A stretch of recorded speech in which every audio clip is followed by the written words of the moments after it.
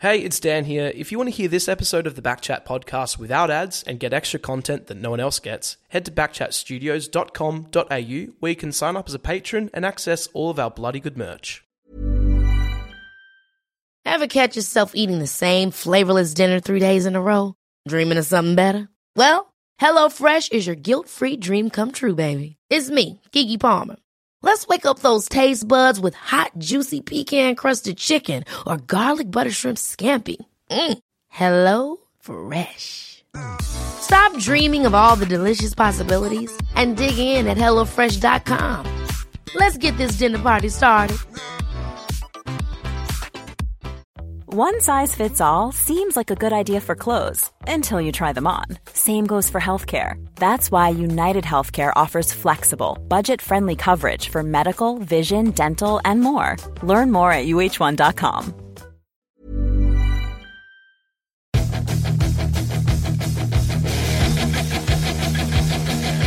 Alrighty, after a big weekend, round two, not only on the field but off the field for me. Got to be honest, Skater, I'm feeling worst for wear here at the Shelter FootyCast on Backchat Studios. How are you? Hello, Scully. Really good. Into day two of abstinence from lots of things in life, most notably alcohol.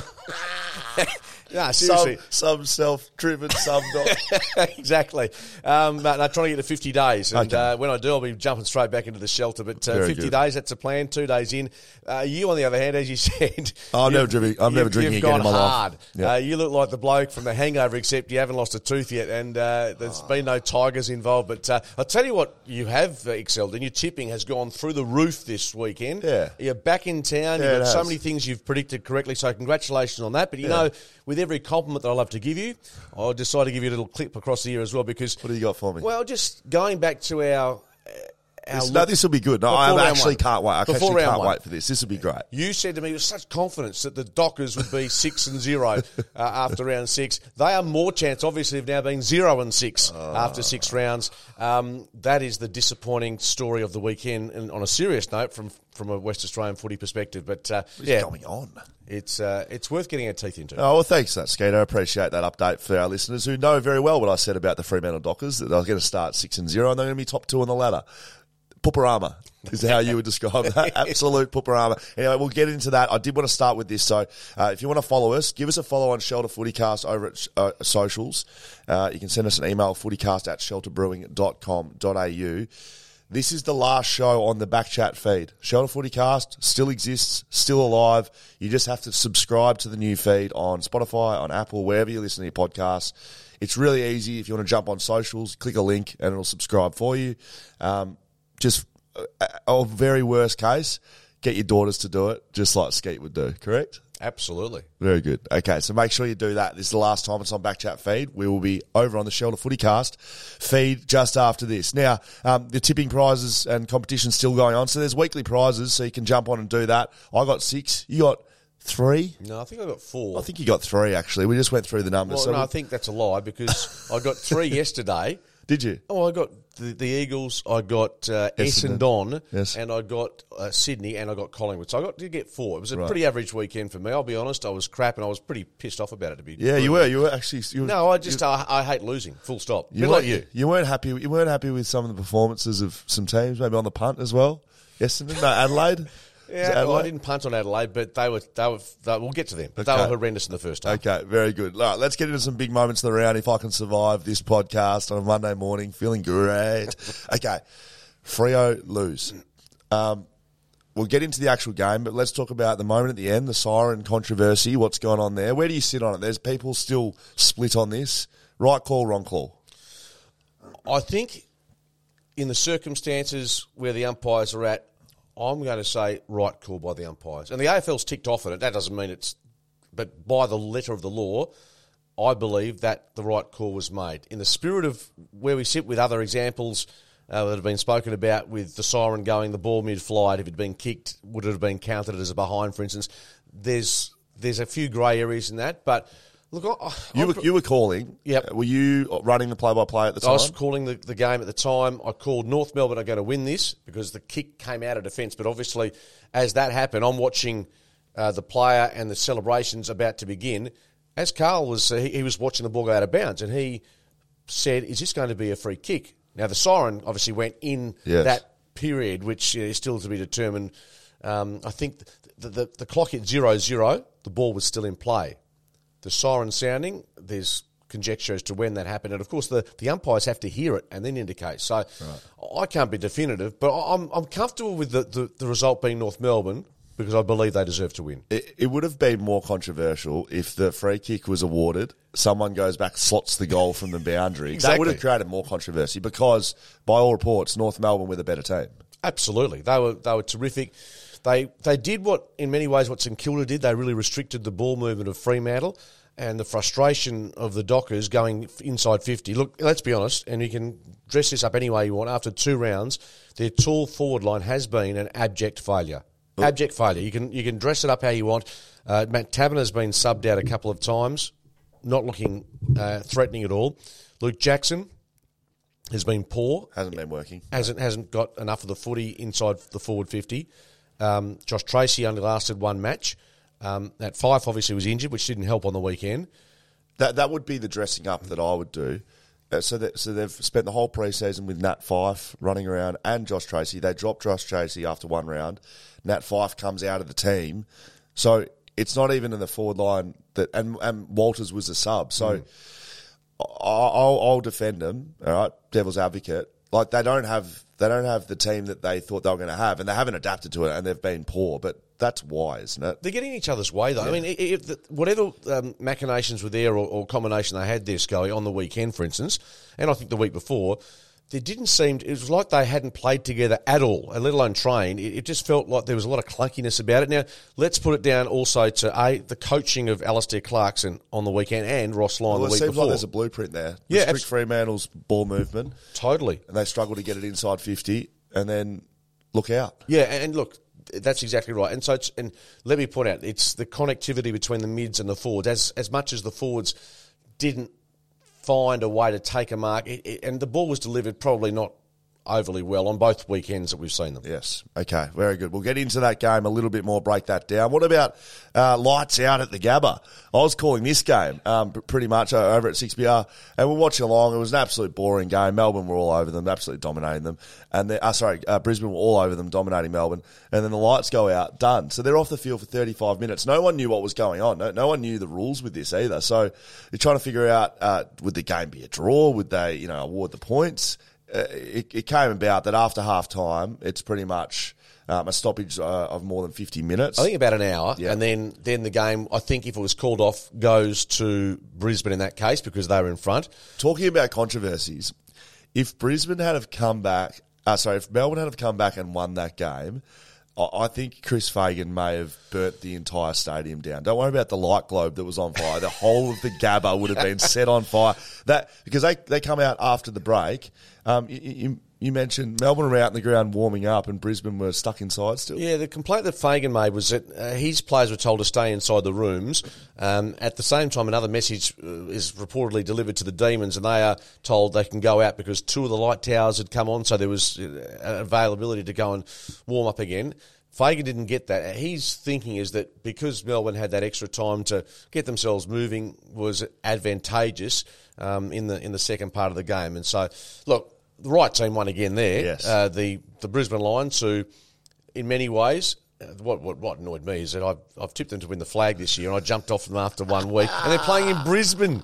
They are flat track bullies. Nice tips, Skeeter. They're flat track bullies. Who are? Brisbane, of course they are. That needs to be addressed if they're to go anywhere this year. But they were very impressive. I was actually hoping the game would be called off because I had total points under and over 175.5. So I wanted over. Do you know what they finished on? 175. Needed one more point. And you don't think I'm at a birthday party on Friday night and thinking, this is going to treat. And I get rolled by a point, which sums up the weekend. Well, there you go. There we go. That's how it finished up over at the Gabba. I want to move on to this one because we do have to get through all the games. Now, I've got to throw some stats at you here, Skeeter. I know you love the stats. So, if I said to you at the start of this season, West Coast play finals, Fremantle top 2. No, if I said to you at the start of the season, after 2 rounds, Geelong, Freo and Western Bulldogs are all 0-2, and inside the top 5 on 2-0 are St Kilda, Essendon, and North Melbourne. You would have spewed up. You would have spewed up. Well, most people would just laugh at you, essentially, which is fair enough. I'll go back to a couple of those sides. As I said, I'm not a believer that Geelong goes back to back, but bear in mind this last year they were 5-4 at the almost the halfway mark. They won the next 16 games, so they weren't travelling all that flash at the start of last year. But you don't want to be chasing your tail early in the season, as we know. The question I can throw back at you is: do you think after these two matches for all clubs, Ross Lyon or Alistair Clarkson, if we were to have a coach of the month in play, who's been more probably St Kilda, given their injuries and list, like who they've played, maybe? Yeah, and who they've played and how they've won. I mean, St Kilda smashes the Bulldogs, right? And North have had a couple of tight wins against the two West Australian sides. But I mean, I still think I'm still in the Fremantle's not a bad football team camp. Like last year, they had the same game they had on the weekend, but they won it due to Heath Chapman. They were against Adelaide, who were bad, and they win that by a point, right? And then they play St Kilda, who were bad, and they lose. They lost easily in round two. So they could have quite easily been sitting 0-2 last year, the Fremantle Dockers. So if we look at history, that's how they go. It's whether or not they can turn it around. And they've got what a massive derby coming up. Like what I think recent memory, most on the line for both. You know, this should be a huge build-up with a really physical, fierce game, biggest in a long time that I can remember. I think it's bigger for Fremantle than the Eagles. And that's not discounting the fact if the Eagles win, their year suddenly looks far more positive. But I think given the expectation and given what the Dockers were expecting this year, a 0-3 start is like apocalypse now. All right, here's some stats. 2 teams since 2012 has made finals from 0-3. 2 teams. Sydney 2017 and GWS 2021. Carlton also made finals in 2013, but they finished 9th, and Essendon were pulled out of the finals due to the supplement saga. So if you start 0-3, again, I was talking about this last week. You can say what you like. Oh, Geelong, you know, this and that. Like Geelong play Gold Coast this week. They should go to 1 and 2. They should, in fact, win the next 3 or 4. But 0-3, the stats don't lie. If you start like that, you're not playing finals. No team has played top 4 from 0-3. No team has won a flag, ever.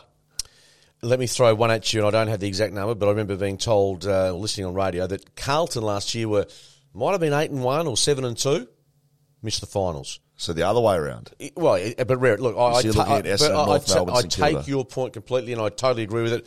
And we go back to what Port Adelaide did last year, 0-5, and it was game over. They're 1 win, maybe 2 wins, you can say, away from being back in the mix, Fremantle, but also 1 loss away, I think, this weekend. And bear in mind the teams they've been beaten by. Yes. Some of these teams might be better than what we think, but they've still got some of the top teams to come. Look, I've been inside the dressing room at West Coast. You cannot tell me for 1 second that those players at West Coast and Adam Simpson won't know about this and won't be using it as motivation. Simo is a motivation guy. He finds different reasons to... You've got to be able to do that in footy, right? Some teams are just great, but even Geelong would have, all right, this is what we're going to do this week. This week will be about derailing the Fremantle Dockers. Done. See you later. Will Schofield, Mark Rennings, Shelter FootyCast. Let's have a look at both the West Australian games to start with. North Melbourne defeat Fremantle by 1 point. Freo start the season 0-2. Clarkson's Wooden Spooners start 2-0. Nat Fyfe are late out with this one with plantar fasciitis. So just so we know, plantar fasciitis just doesn't come about. So this late out, because it was a late out, wasn't it? You don't just, that doesn't come out. So they would have known on Monday. And also, would he have played with that in round 1? There would have been an incident to sort of, like plantar fasciitis can either be like a build-up of over time, or you can have sort of one incident. Basically, it's the tendons underneath your arm. I reckon get the Travis Kelce underneath your arm. Underneath your foot. I was just thinking maybe get the Travis Kelce, know your role and shut your mouth. Ready. It's the tendons underneath your foot that connect basically into your heel, and they can fray away.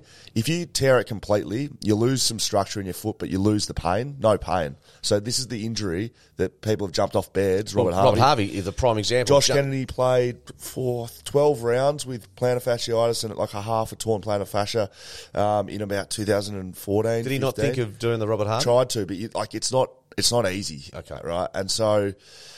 And it's not necessarily what you want either. You don't want one, but to get rid of the pain, it works. So, look, it's not a good injury. I've had it before. It's like a knife. Every time you step, it's like putting a knife into the undersole of your foot. Wow. Stabbing into your foot. Like, that's what it feels Every like. time you run. It feels like someone's tearing the tendons inside your foot every time you run. Every step. So how long is he out for? They're saying 1 week. It's got to be longer term. You can jab it. You can jab it. It's just more, you'll play jabbed and then you can't walk. Like, he won't be able to. It's not a good injury to have. Not a good injury. So that's a big out for Freo and Fife, and it probably derails the first half of his year, to be honest. It's not a good start. I'll tell you what, and if that is long, I mean, Nat Fife, if he has another year where he's playing 8 to 10 games, I know it's early call, but he'd have to be thinking about. Yeah, it's difficult. He's been a thoroughbred, and the thoroughbreds shouldn't be finishing on one leg. And in that's the paddock. Exactly right. If it's one of those years, which we hope it's not, then yeah, he'd have to seriously consider whether it's worth going through the hard work again. Was there any positives for Fremantle in the game? Oh, look, the defence is always that's one of the areas I think you've got to look at and say, look, Alex Pearce, even though Nick Larkey still does a number, he gets on the scoreboard. Yeah, I thought Walters came on, kick 2. That's a positive. Walters, absolutely, yeah, and that was. I guess we were calling for it the week before as well. The smaller forward line for Fremantle, I think they need a bit more. Swikowski, Schultz, and Walters. Can they all play on the ground at the same time? Well, they should be able. I don't see why not. I don't see why they can't, and primarily because none of the big boys could take a mark. I mean, Sean Darcy's numbers and I think ranking points. They were very low for him. We talk about the forward line. The ruck combination's not working at the moment either. Sean Darcy, look, these were worries and fears that people had, me including, when Jackson was brought to the footy club. How does that work? Because Sean Darcy isn't a guy that needs a chop out. He's a meat and potatoes. He actually... No, he does. Just wants to keep rolling. Yes, and as the game gets on, you can see him battling his ruckman, where if you take that away and you're trying to inject someone into the game, and that's all good for Jackson, but Darcy loses that consistency, that he loses that, that fight that he really wants to make him a good player. So that's not working at the moment. Is there, now Luke Spur threw this out there, I'm not sure, given the talent that is down back for Fremantle. And look, I don't mind thinking outside the square, but he's saying he's going after 2 games, which I'm going, well... Who are we putting back, Sean Darcy or Jackson? He wants Jackson to be considered at centre-half back. To me... Well, so you have to drop someone because you can't play... No, but whether he's suggesting Brennan Cox goes forward. Brennan Cox was All-Australian squad last year as a backman. He's just trying... But at this... Is this what you were saying back to him? Because I said... all I said to him was, mate, we're 2 weeks in. I do think that he's been poor, and there's been chances where he's had to leap, but he doesn't look like taking a mark, really. Yes. He's juggled a couple, but... I've seen delist Fife, retire Fife, sack Peter Bell, sack Justin Longmuir, Alex Pearce isn't a good captain, Andrew Brayshaw can't play in the midfield anymore, Luke Jackson's no good as a forward, Sean Darcy's not playing. I've seen, But you also have to be honest as well. Doomsday. They've lost 2 games by not a lot.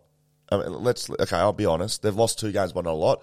They were touched up by North Melbourne on the weekend through the midfield. I haven't heard a lot of narratives. Maybe North's got a good midfield. Is that possible? Well, is that possible? Look, with Cunnington, one of the best contestants. Davies Uniacke, a gun. Is in the top 5 players in the AFL. Probably got 6 Brownlow votes. That's correct. Jai Simpkin is a gun who gets a week for a strike on Sarong, I might add. And they've got a good ruckman, Todd Goldstein. So that's just their 4 core. They've got other guys running through there. Maybe with a bit of direction from Alistair Clarkson and the team he's brought in, maybe they've got a good midfield. I don't know. Maybe. No, exactly. But I don't think you can hide from the fact that through 2 weeks, the forward line for Fremantle has been very poor. The connectivity has been average. And some of those players you talked about, Fife was poor last week. Whether he was suffering from that injury, I'm not to know.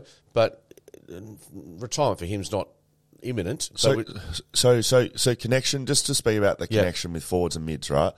The way that gets better is time. It's not having better skills or having better players. That doesn't give you connection, right? So you can't bring guys into a team and then our connection gets better. Connection is built over time, and you can train it and you can study it so you can be shown vision.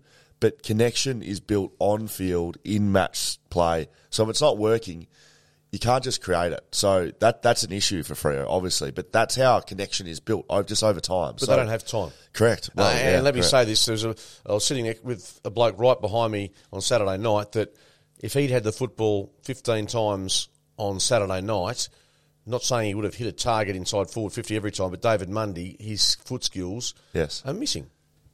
But that's also time. So David Mundy, as a first-year player, would have had just like his... But there are no first-year players in that midfield. All I'm saying is David Mundy, as a first-year player, he would have had similar skills to David Mundy, the 37-year-old that was playing. But his time and knowing what forwards do, where they move, what's going to happen in front of him, the pressure, that's all I'm saying. Is a bit of time, that's what they need. And I think just cool the jets a little bit, Freo. That's all. I know. But I can understand the frustration with fans with Matt Taberner in the first couple of weeks. Josh Tracy obviously only got the one opportunity, but didn't do enough. Oh, did, yeah. And Nat Fyfe, round one, and Luke Jackson. So I do get the frustration at the excitement and what's been delivered. But you make a salient point. It is 2 weeks in, but there are some. If they're not worried or not concerned about what they've delivered, 72 points on the weekend. 3 of those goals came late in the piece, and 52. You ain't going to win. Well, you mightn't win many games. Was their ball movement faster? Because that was the issue against St Kilda. I think they attempted to do that, but look, without being able to break it down, I think North Melbourne just made sure that the corridor was almost impenetrable in that sense. Had to go wide. Yes. And whether there was a bit of a template from Ross Lyon the week before, Clarko... They would have spoken to each other. Totally.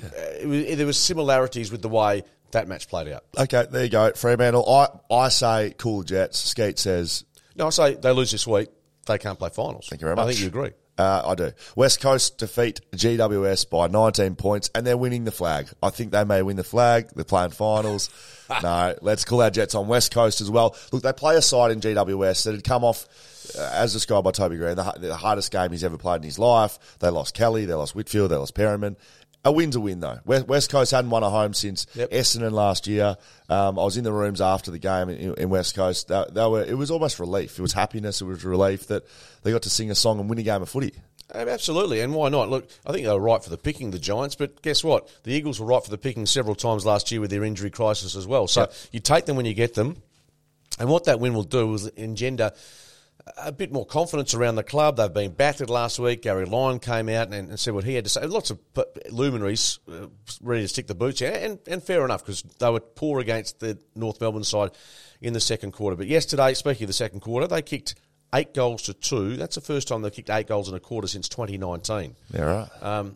And it was a really exciting brand of footy they played. I mean, Jermaine Jones, you were at ground level, and I think you'd back me up here. The way he broke the lines and metres gained, I think in the first half it was extraordinary. So he had 776 metres gained for the day, 27 disposals, 11 inside 50s as a backman. So he played round one as a forward. It was one of West Coast's best as a forward, but they put him back. I spoke to Jermaine on the field with Fox Footy after the game and asked him where he thinks he plays his best footy and he said back. Really enjoys that run, that dash, and that's the messaging from Simo when he does play there, is take the game on. And other players around him look like they know to give him the footy as well. But him playing like that, if he played a season like that, he'd be all first pick in the All-Australian team. Like that game he played yesterday was up there with the best running backman in the competition. Like that was incredible. So off the back of that, will the Dockers put some work into him pretty early this weekend? I mean, he was a big difference. He was a big difference. The only caveat I'll say here is that I reckon the Giants were 10% off yesterday with their pressure. A lot of things that they probably would bring to the table, or better sides bring to the table. Yep. The Eagles were able to execute with a little bit more time and space. But again, there's no point trying to run down what the Eagles did. I thought so much was good. Jake Waterman, I thought it was his best game, to be honest. 4 goals. And I liked him getting up the ground and in the ruck. I just felt like it was, saying release the shackles. He looked like he had a bit more freedom. He led up well. The delivery to him was terrific, and I'm really pleased for him. Yeah, the big differences from the week before is around the middle. West Coast looked really good. Kelly had 5 clearances, 9 clearances to Luke Shuey, 7 to Dom Sheed, and all of those guys got amongst the touches, so their senior mids were good. And their ball movement, they off the back of Jermaine Jones, but it was pretty evident across the ground that they wanted to take it on. They give that handball when they could go and break the lines. That's what they were trying to do, and that's what I saw in the preseason that I was excited about, and we didn't see as much of that from against North Melbourne. So that's where you start to see patterns develop in seasons. It's was North Melbourne's pressure the thing that stopped West Coast, or was it West Coast that stopped West Coast round one? We see what they do against Fremantle, and we probably get to make some decisions about this type of footy that West Coast want to play. Is it sustainable against sides with good defence? Because you can't deny, even though Fremantle can't score at the moment, neither can their opposition. That hasn't been over 75 points scored against them. So it's going to be a really big derby. There was a couple of big moments. Liam Duggan on Jacob Weir. We talk about all week. The bump is dead. You will not see another bump. No, he fairly,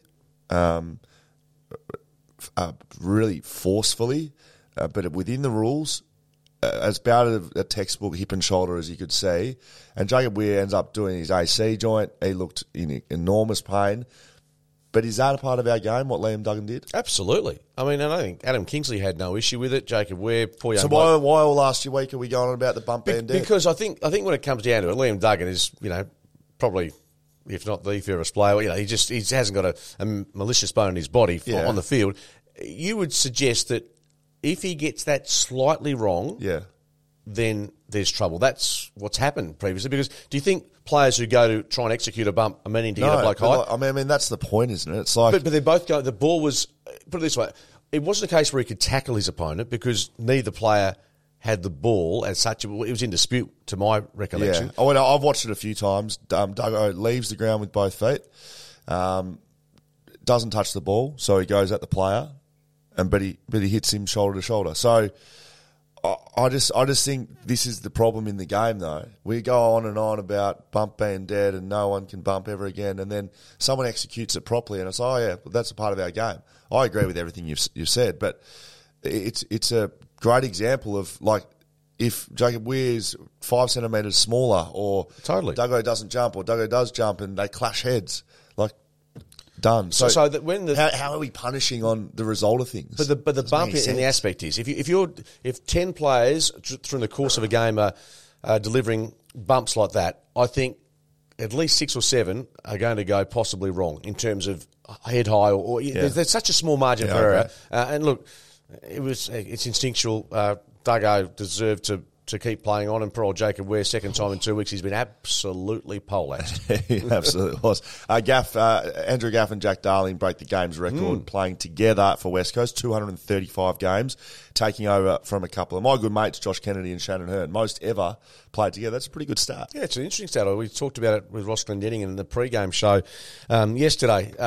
Bunga's just doing what he does, and Gaffy keeps going around. So and great to see Josh Kennedy go around yesterday in the car, which was a nice touch. Still waiting for my lap of honour. Felt sorry for poor old Jackson Nelson. Why do you feel sorry for him? Well, because he got a lap of honour. I know he got a lap of honour, but he would have been feeling awkward. You feel a bit awkward because he would have felt awkward, but the way Josh Kennedy would have made that happen. Yeah, Josh wouldn't have wanted to sit in the car by himself.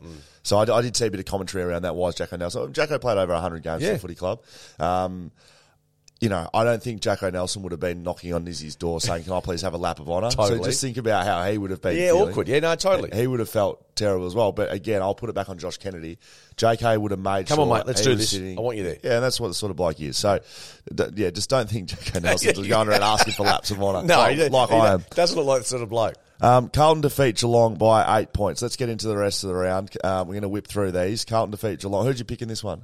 Cats. Okay, I followed you, but I did say they're vulnerable without Tom Stewart, and that's proven to be correct. And it's a really good win for Carlton because they did have to go through that stage in the last half where Geelong were coming at them, and mentally they've been pretty fragile in tight games. But they stood firm, and the big boys get the job done up front again. So, you have to be bullish about Carlton moving forward from the first 2 weeks at least. Correct. I mean, they get that game 1 against Richmond. They start 2-0, and they're really sizzling. Geelong starts 0-2, the first reigning premier since the Hawks in 2009. First time Geelong have started 0-2 since 2004. Haven't done it in 20 years. So, again, they can turn it around, just like you said. They started last year, a bit, 50-50, but the signs, can you read anything into it? And it's like the fire or the desire and the want. It's just dim. It's not out. That being said, I was listening to Stevie J on Triple M yesterday, and he was he said he was asked the same question. Going through the 3 premierships that he was involved with, did the fire sort of dim a bit after you've won one? He said absolutely not, because you enjoyed it so much. So even though people like me go, your belly's full, clearly. That's why they went 3. They won 3, right? Yeah. Charlie Curnow kicks 5 goals. My pick of back-to-back Colemans, it might actually be the only thing that I got right at the start of the preseason. Jeremy Cameron, 6 goals, 25 touches. What a start to the season! I don't know if you can play a better game than that. I actually don't. He got banged up a bit as well. Got a couple of head knocks. So on that, with the bump man there, blah blah blah. So Jeremy Cameron clearly injures his ribs, right? And Carlton win. I know that, but he was the only guy that was going to get him back in the game. I didn't see one Carlton player just test him out a bit. Is that too old school by me? Is that old Mel Michael style Brisbane Lions against Nick punch Riewoldt? Him in the ribs, but if you're standing next to a player and you know he's got sore ribs, like putting some pressure on his ribs, and just when you lay a tackle, he wasn't touched. He was wincing and he was lying around. You could see how much pain he was in. I was just waiting for one player. Just a fair bump. Nothing. I was just surprised at it, but maybe I'm getting too old school. So Carlton gets the win there. A very good win by them, and they move forward. Brisbane defeat Melbourne by 11. We touched this game a little bit. Look, Brisbane were dominant in this game, and the lights go out and Melbourne charge back, and they actually have a chance probably with 50 seconds to go. Angus Brayshaw's sort of fouled, looks like at the top of the 50. Maybe goes and kick a goal within, maybe 30 seconds to go. There might be a goal of difference, but they don't get it done. And I think the right result happens here. Yeah, I mean, Max Gawn's injury is significant in the context of this game. So I spoke to Max Gawn on Saturday. So I was at a wedding. That's why I'm sounding like an absolute muppet today. I was at a wedding with one of his mates in Melbourne, I was. And we sent him a photo of ourselves together and said, hi, Max, I'm with your friend John. He's an idiot. We hope your knee's okay. And he wrote back, knee is okay, no major structural damage. So I read that as well. So, great. But that's huge. Their midfield just got mauled on the Friday night, and it's haven't seen that for a while. Thinking of the likes of Oliver and Petrarca, just kept quiet. So look, the bottom line is Brisbane are always going to be tough to beat up there. Round one, clearly an aberration away from home, but they've got a lot of tools there. They've got the mids, as I say, to get the job done. And Melbourne, I don't think they'll take too much harm from that defeat. But yeah, that little structural image with the lights going out. In fairness, they did try to tag Clayton Oliver. He had 37 touches. Ashcroft... 37 still? I believe so, yeah. Is that right? I'm pretty sure. It doesn't sound right, but I think he did. 37, wow. All the talk was that the midfield and Viney and Oliver weren't as... Yeah, he had 37 touches and 1 goal after getting tagged. He had quite a bit after the lights went out. And Ashcroft had 31. He's this NAB Rising star, guaranteed to win it. He was pretty quiet in the first round, but he has 31 and kicked a goal. Good game by him. Who'd you pick? No, I went Melbourne, so thank you for that. Yeah, perfect. Collingwood, I'll stop asking you. Collingwood defeat Port Adelaide by 71 points. An absolute bloodbath at the MCG. Should we have seen this coming? Was this Port Adelaide would have sent the whole preseason thinking about winning round one, and then 6 days later it's round two, and they're sort of like on the back foot a bit? It's relentless. The speed of the ball, everything about Collingwood, they've only got one gear. Yeah. And that is just go. And it's just exciting. They're the most entertaining, watchable side in the competition by that far at the moment. And I've only seen Sydney in part yesterday, and they obviously we'll get to them. But Collingwood's pretty cool to watch. When the ball goes into their back line and they turn it over, they started showing it on Fox Footy and stuff, these waves that they do. But basically, like, to break that down from inside their team, it's West Coast used to call it the moment, and teams would have. So it's the moment that you recognise that your team's about to win that footy back, and you might be ahead of the ball, so reacting as a forward. You might be near an opponent trying to But the Collingwood backs and midfield, as soon as they recognise that they're going to win it back, and they recognise it probably quicker than anyone, it's before it turn over, and they go, okay, we're going to go here. Bang, gone. Like, they are just sprinting in waves and handball and run and gun and through the middle, and it's good to watch, isn't it? When you talk about Davies Uniacke with 6 Brownlow votes, well, I think Nick Dacos would have the other 6. The other 6 at the moment. Just extraordinary start, kicked a couple of goals. They were just awesome, and they're going to be so tough to beat. Oh, look, if you're being critical at all, you're saying, how can they sustain that, which they won't, through 22, 23 rounds. But I tell you what, you'd rather be winning this time of the year and banking victories than, say, Geelong, for instance, trying to find a bit of your mojo. So they had 14 goal kickers on the weekend. I know they scored high, but 14 sharing the load a little bit as well. Big win. I might say, if Jordan De Goey doesn't get 3 votes in the first round, you came at me on radio about this, and I was thinking, why was I not happy about it? Jordan De Goey had 25 and kicked 3 in round 1. Yeah, he'll go close. Yeah. Okay, because I said Davies Uniacke was the best player in the league, and he'll have 6 Brownlow votes leading the Brownlow. And you said, you think he's the best player in the league? Oh, mate, he's very close to it. Just by the eye test, mate. He's just moving on a different level to everyone else. He just the way he goes through packs, the acceleration, the movement, the vision. He's a gun, proper gun. Richmond defeat Adelaide by 32 points. It got a little bit closer there in the middle. 1 point they got to Adelaide, yeah. But Richmond look the better side. I think Adelaide will be sort of in the middle range, whereas Richmond's sort of trying to press up a bit into finals. Yeah, they set this up in the first half, and Richmond, it was a training run. They absolutely towelled up Adelaide, 45 points to lead early, and they were unstoppable. I mean, they just carved their way through the Adelaide defence, who was sloppy, their hand passing was poor. Which happens against Richmond. That's what happens against the Richmond side. I think the teams that get beaten by Richmond and get drawn into that run, gun, handball and rushed play that Richmond love. It looked like Adelaide did that, but when you get sucked into it and you haven't been practicing it, that's when it goes down a little bit. And they turn the ball over so many times, resulting in goals. Dusty went off a little sore, so there's a question mark over him before facing Collingwood. And Nathan Broad, of course, will go to the tribunal, sent straight to the tribunal for his tackle on Parnell. I'm expecting him to get 3 minimum. Yeah, so, do you think it'd be the same as the McAdam? Yeah, totally different incident. Same or more? Because personally, I think the McAdam bump is a harder thing to stop because it's quicker than getting someone in a tackle, spinning them fully, dumping them on the ground. I'm usually a player defender, right? And especially a backman. I'm happy to defend players' actions, but you know what you're doing there. You're trying to hurt them. That's what you're trying to do. So it's got to be a high level of intention. He's hit him in the head. Did he get knocked out, the kid? Not sure if he got knocked out, to be honest. But either way, it shouldn't actually matter, but it will. Yeah. So I think he's in a bit of strife there at the tribunal. But Richmond get the job done on Adelaide. St Kilda defeat Western Bulldogs. I think Western Bulldogs probably the most disappointing team of the weekend if you take away Freo, their loss over here at home. Western Bulldogs looked... I watched this game. They looked...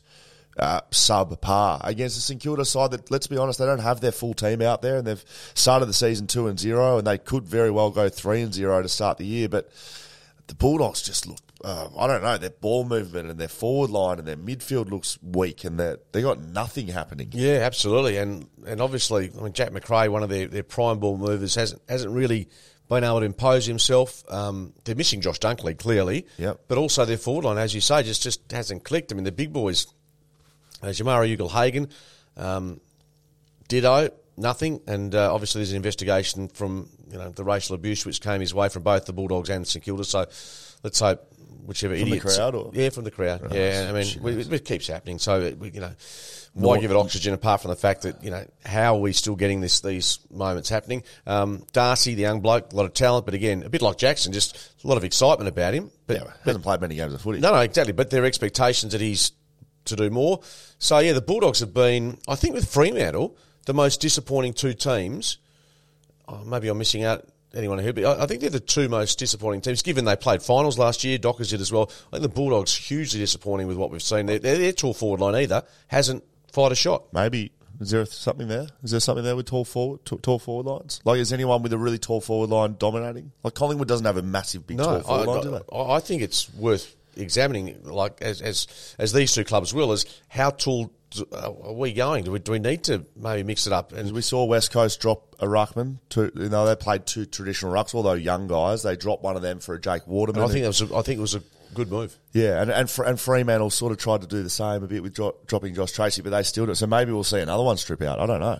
Yeah, I mean, you can't drop a Jackson, can you? Like after moving heaven and earth to get him in the team? No, totally not. And again, someone, Millsy on radio this morning said, he's taken the big bucks. Well, of course he's taking the big bucks. He didn't offer the money. That was offered by the club. Yes. It came to the club, obviously, through a deal that was done. So don't blame him. You can blame him for the form that he's producing at the moment, which is fair enough. That's open slather. What he's getting paid to play like that is actually irrelevant to him. That's on the club. Yeah, and don't worry. If there's one bloke that's feeling the heat, and you can put this on a number of players, and we mentioned that the Bulldogs have probably got a few in that boat, given we're talking about their game, but the player themselves would be self-examining more than anyone. Absolutely, yeah. But players don't, I think the vast majority of players don't walk around thinking, one, about how much money they're getting paid, and two, if I didn't play well, it's no big deal. No one thinks like that. Players are in the game to play well, and when they're not, they feel the pressure. Oh, mate. And that's why when you start poorly, the pressure builds. Like, it's real. You want to perform, and you want the fans to be happy about it. You don't want to let anyone down. You want to play your role for your team, and when you're not doing it,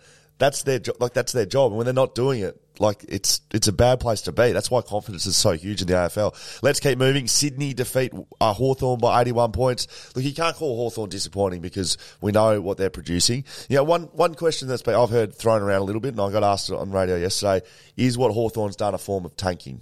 What do you think about that? Oh, I think Sam Mitchell's got a clear vision for what he wants to do. Does he want them to be getting rolled by 81 points and by the Swans and getting thumped by the Bombers? Absolutely not. I wouldn't have thought. But I think he understands what needs to be done.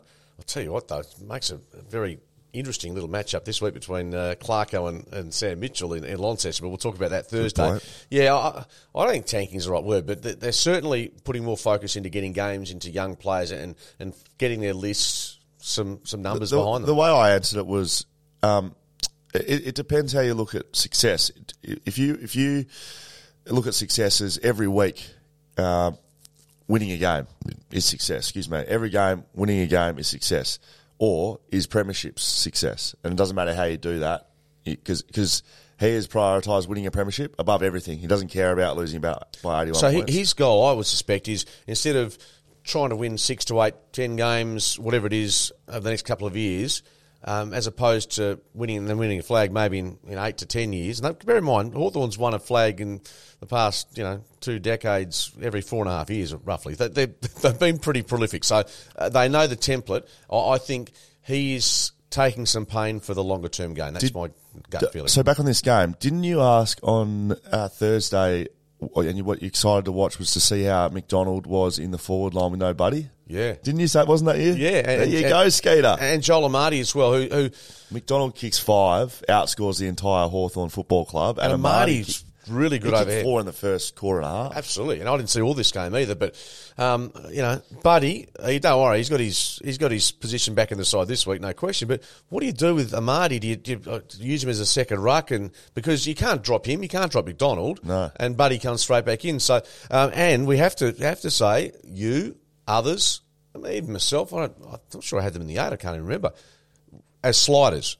Now, they've played the Gold Coast and Hawthorn, so just cool your jets a bit. They've got Melbourne this week, but big game. Clearly Horse has got this team humming early. Papley looks really good. They look fine, but I think it's a fair point. Gold Coast and Hawthorn, I don't think are going to be challenging for finals this year, so they beat some sides they should beat.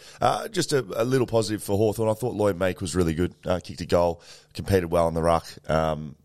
It was a bit quiet first round, but he's in my super coach team, and so I needed him to play well, so I was happy. Essendon defeat Gold Coast by 28 points to finish the round. Essendon start the season 2-0. No one saw that coming. There's not one person sitting around here that thought they'd be 2-0. Well, you thought the Gold Coast would win, which at 3/4 time, 72 points apiece. You know, I said on the show that Gold Coast would win. Didn't I say that? Yeah. I did. Yeah. Well, I've picked Essendon in all the tips. You tipped Gold Coast last Thursday. I know, but I've done my tips and I've picked Essendon. Oh, well, you just fly by the wind, whatever suits you at the time, Scully. Anyway, Gold Coast, they're disappointing. They had their chance in the third quarter to not put the Bombers away, but they kicked inaccurately. And Langford, he's the guy that stood up for them in attack, the Bombers. And look, they haven't kicked 5. Yeah, kicked 5, which is career best for him. They're not going to be, again, I still don't think they'll play finals, Essendon, but they banked 2 wins. Again, Brad Scott's got them believing. Big last quarter, they win by 28. And the Bombers, the faithful, at least can see some green shoots. And that's no Wright, no Stringer, no Wiedemann. So Langford does it and kicks 5, but they didn't have any of their attacking strengths either, Essendon. No, Heppel subbed off before full time. Lockie Weller came back off an ACL, which is good to see. He had 24 touches, sort of straight back into it. Look, I agree. Gold Coast, really disappointing. Scores a level at 3/4 time. So when are the excuses? When do we run out of excuses for that club? Oh, man. Because it just feels like, you know, we all want them to do well. Trust me. I mean, that's why the AFL has poured millions upon millions to get this club up and running, and we're just watching, you know, the same movie every year. When did Stewie Dew take over as coach there? Did they have an opportunity there to? He's re-signed last year, didn't he? Yeah, but did they have an opportunity there to get a marquee guy like a Clarkson or a Ross Lyon or a experienced coach that could come in and set some standards? Because that's what I keep hearing from North Melbourne and from St Kilda is these 2 guys, Ross Lyon, Alistair Clarkson. Say what you think about either of those guys. With, you know, certainly it's had some different controversies across their time as well, and their personalities, their behaviour at times absolutely has been questioned. To the media, to the public, whatever it is.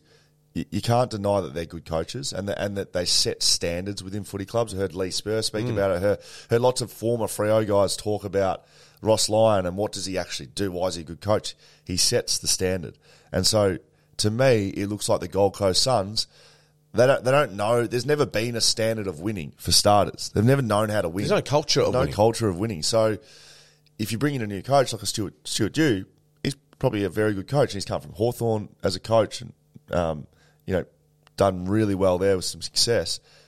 But he doesn't, I don't know, he doesn't have a winning culture either. But also, Scully, you haven't lived there. I've spent enough time there with family to know that they go home, the Gold Coast Bulletin, there'll be a couple of pars on them there.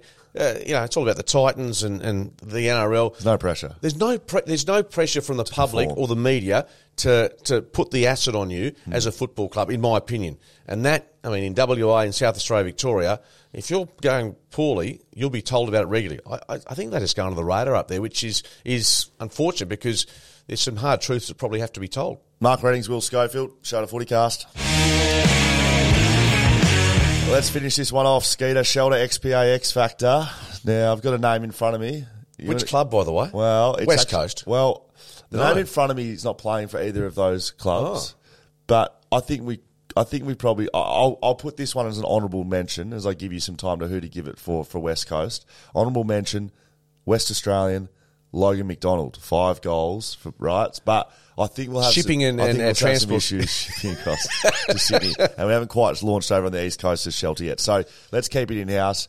I mean, it's a career day for Jake Waterman, isn't it? That's where I was heading. Argue quite strongly for Jermaine Jones as well. I think they're both sort of in the conversation. I'll give you the call. I'm going to go with Jakey on the basis that I think it's his best day in the office for the club. I know that he's had some critics and he hasn't quite been able to hit his straps. He's played, I think, 70-plus games now, so he should be reaching pretty close to his optimum as a footballer, and hopefully that's the breakout performance. And I know that he will love the Shelter, but one thing I do know is that his old man Muddy will get hold of a few of those cans and just devour them.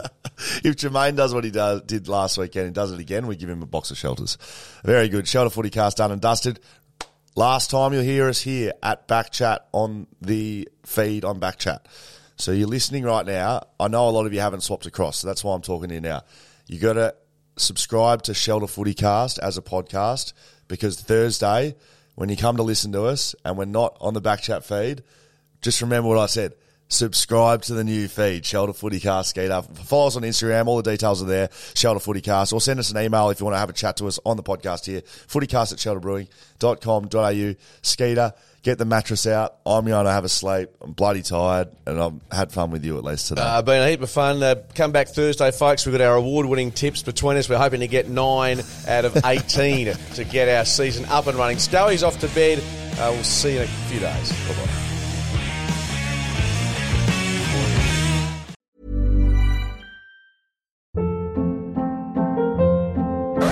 Hold up. What was that? Boring. No flavor. That was as bad as those leftovers you ate all week. Keke Palmer here, and it's time to say hello to something fresh and guilt-free. Hello Fresh. Jazz up dinner with pecan-crusted chicken or garlic butter shrimp scampi. Now that's music to my mouth. Hello Fresh. Let's get this dinner party started. Discover all the delicious possibilities at HelloFresh.com.